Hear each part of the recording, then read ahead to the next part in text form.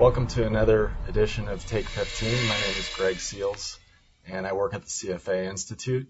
Today with us we have Matt Orsog, who's a senior policy analyst at the CFA Center for Financial Market Integrity. Welcome, Matt. Thanks for having me. And today we were going to talk about a new manual that was published by the Center on environmental, social, and governance factors at companies. So maybe to start out with, you could tell us a little bit about the purpose of publishing the manual and what it's intended to do and what you hope analysts might do with this manual. Right. Well, this manual follows on our corporate governance manual that was published in 2005. And that manual and this manual was published to give our investors, or our members and investors worldwide, a better understanding of corporate governance issues and now environmental, social, and governance issues, and how those issues and how those factors can affect the companies they invest in. We have about 95,000 members worldwide, and some of these issues are new to some of those members. So we wanted the governance manual, this manual, to be kind of a baseline of educational tool for them to understand a little of the language that they need to understand, where they can find some of the information, the resources that are out there, and how to factor some of these issues into their investment decision-making. Okay. People have often commented that they understand that these issues are very important, but they're uncomfortable with including them in the investment process because they're just not sure how to quantify these effects or what exactly they do with them. How does the manual help in that regard, or what is the goal in terms of what the center's looking to do toward that end? Well, that's a very good point. A lot of these thoughts of trying to capture this information and quantify it is in its infancy. I mean, think of where the accounting templates we use came from. They're hundreds of years old and they're still changing. A lot of the governance, environmental, and social factors and trying to measure them are in its infancy as well. One of the interesting things is a lot of investment banks and brokerages now have dedicated ESG teams and are looking at these issues and putting out reports on ESG and how to quantify things and how to value things. But if you look back and see where those reports came from, there's, none of them are from the 1990s or earlier. They're all in the past couple of years. Okay. So this is something that's quite new, and that is one of the main problems is how do we quantify these things? And sometimes they're hard to quantify. It can depend on industry. For example, utilities or automakers or oil companies, a big issue now is greenhouse gas emissions. Right. And those are things they can quantify to some degree. And I guess this dovetails nicely into where to find this information.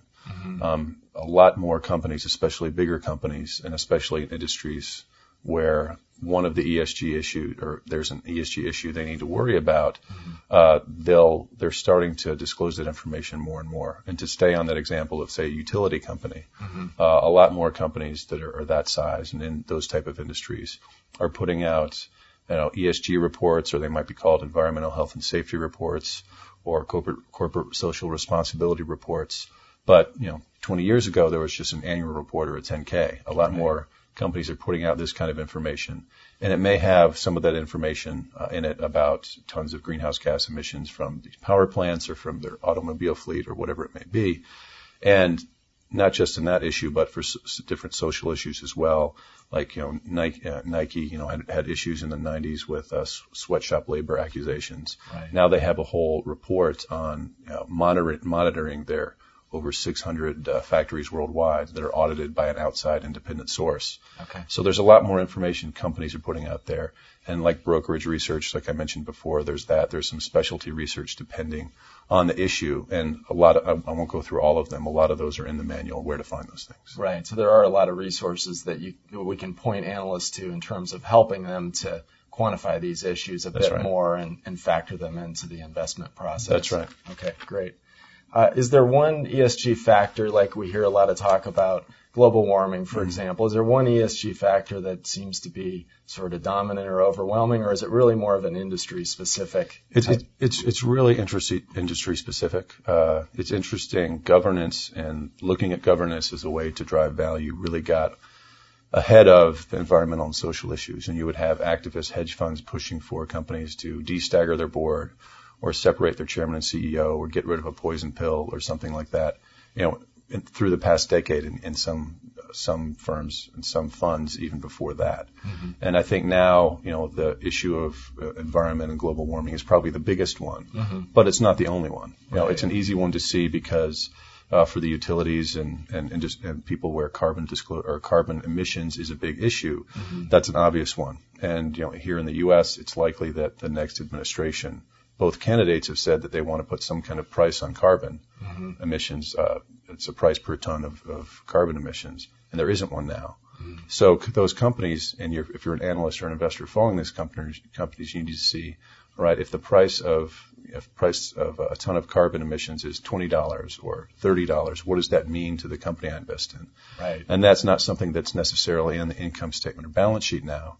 Right. And the company may talk about it, but that's one of the things you need to understand is, does the company understand those risks? Do you understand those risks? And there's also opportunities out there, companies that can, maybe be able to move to different energy sources that don't pollute as much, maybe ahead of those who aren't able to do that. Well, that's just in that one instance. That's a good example of how you can incorporate and try to apply some of these ESG principles. Can you distinguish considering ESG factors from, let's say, socially conscious investing, which many people are familiar with? Yeah, there's kind of an alphabet soup of acronyms out there. Right. And there's SRI, which is socially responsible investing. And go back a little in history, that kind of started around the issue of apartheid in South Africa over 15 years ago. And that's one of the first things that got people investing with a socially responsible mandate. And now it depends on what definition the investor has of social responsibility. Some people have a negative screen where they screen out tobacco or gambling stocks or things like that. Some may have a positive screen where they only include companies that they think have certain virtues, whatever that may be. But that definition of what that socially responsible screen is going to be different from person to person, from money manager to money manager. Right. One of the interesting things we found in our research was right now in the U.S., about 19%, or I guess this was from last year, but it's probably still pretty current, about 19% of defined contribution plans in the U.S. have some kind of SRI fund in them as an option. And then in the next couple of years, that will probably grow to 40 or 50%. So it's something, there is a demand there, but you have to be careful what the definition of the SRI fund is and read the prospectus and see if you agree with that, if you want to invest in it. ESG, the way we put it in this manual and the way we've heard it, people who do this for a living, is just looking at those factors that may influence the value of the company. Right. And then if you want to put a social value on that, that's fine. Right. If you want to use ESG just to see as a proxy for quality of management, that's fine. Right. There's different ways to look at it that isn't necessarily a socially responsible screen. Right. This is a little more generic in a sense that there are factors that you could use in a number of different ways as you're analyzing a company. That's true. Great. Is there any proof that incorporating these ESG factors into the investment process can actually improve performance or improve results? Well, since it is such a new thing, there's academic and broker research out there that says both things. I would encourage people to look in the back of the manual. There's about 6 pages there of papers, both academic and from brokerage houses, on ESG issues, just environmental issues, just on social issues, just on governance issues. I can't remember all the names of them now, but there are some in there that see that there's a positive correlation, some that see there's a negative correlation. Governance ones go back farther because people have been looking at governance more.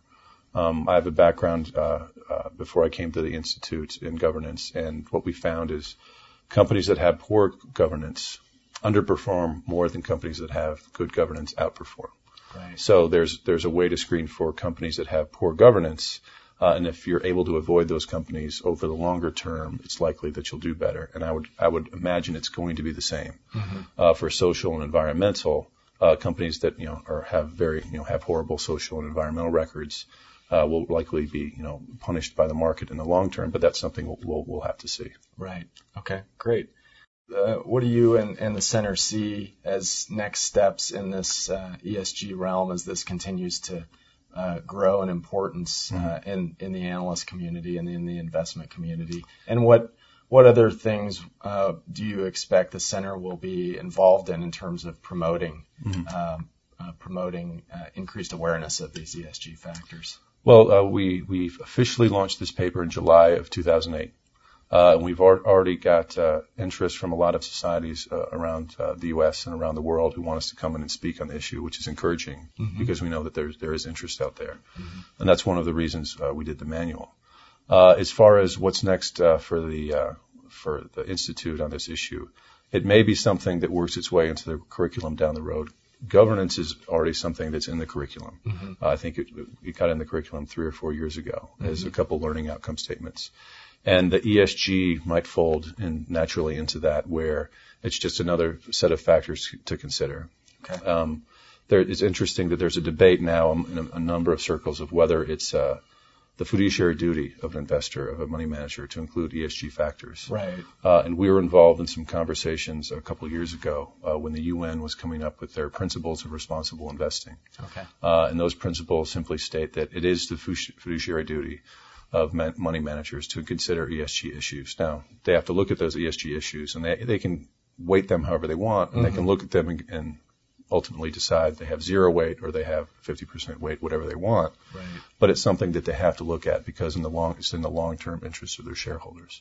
Right. And right now, I think they have over 380 institutional investors around the world who support the principles and manage over $14 trillion in assets. So it's quite a big community, and that grew from a base 2 years ago of I think $4 trillion under management. So it's clearly a growing area of inquiry. It is in investment management. Thanks for joining us today, Matt, to discuss this very important issue. Thanks for having me. And where can we find more information about this manual? The manual is on the CFA Institute website under the CFA Center, and it has its own ESG tab, and you can also find it in CFA Institute publications. Great. Thank you very much. And thank you for joining us today for another edition of Take 15. If you'd like to see more, you can visit cfawebcast.org. Copyright 2008 CFA Institute. No part may be reproduced, stored in a retrieval system, or transmitted in any form or by any means, electronic, mechanical, recording, or otherwise, without the express prior written permission of CFA Institute. This program is designed to give accurate and authoritative information in regard to the subject matter covered. It is distributed with the understanding that CFA Institute is not engaged in rendering legal, accounting, tax, investment, or other expert advice. If legal advice or other expert assistance is required, the services of a competent professional should be sought.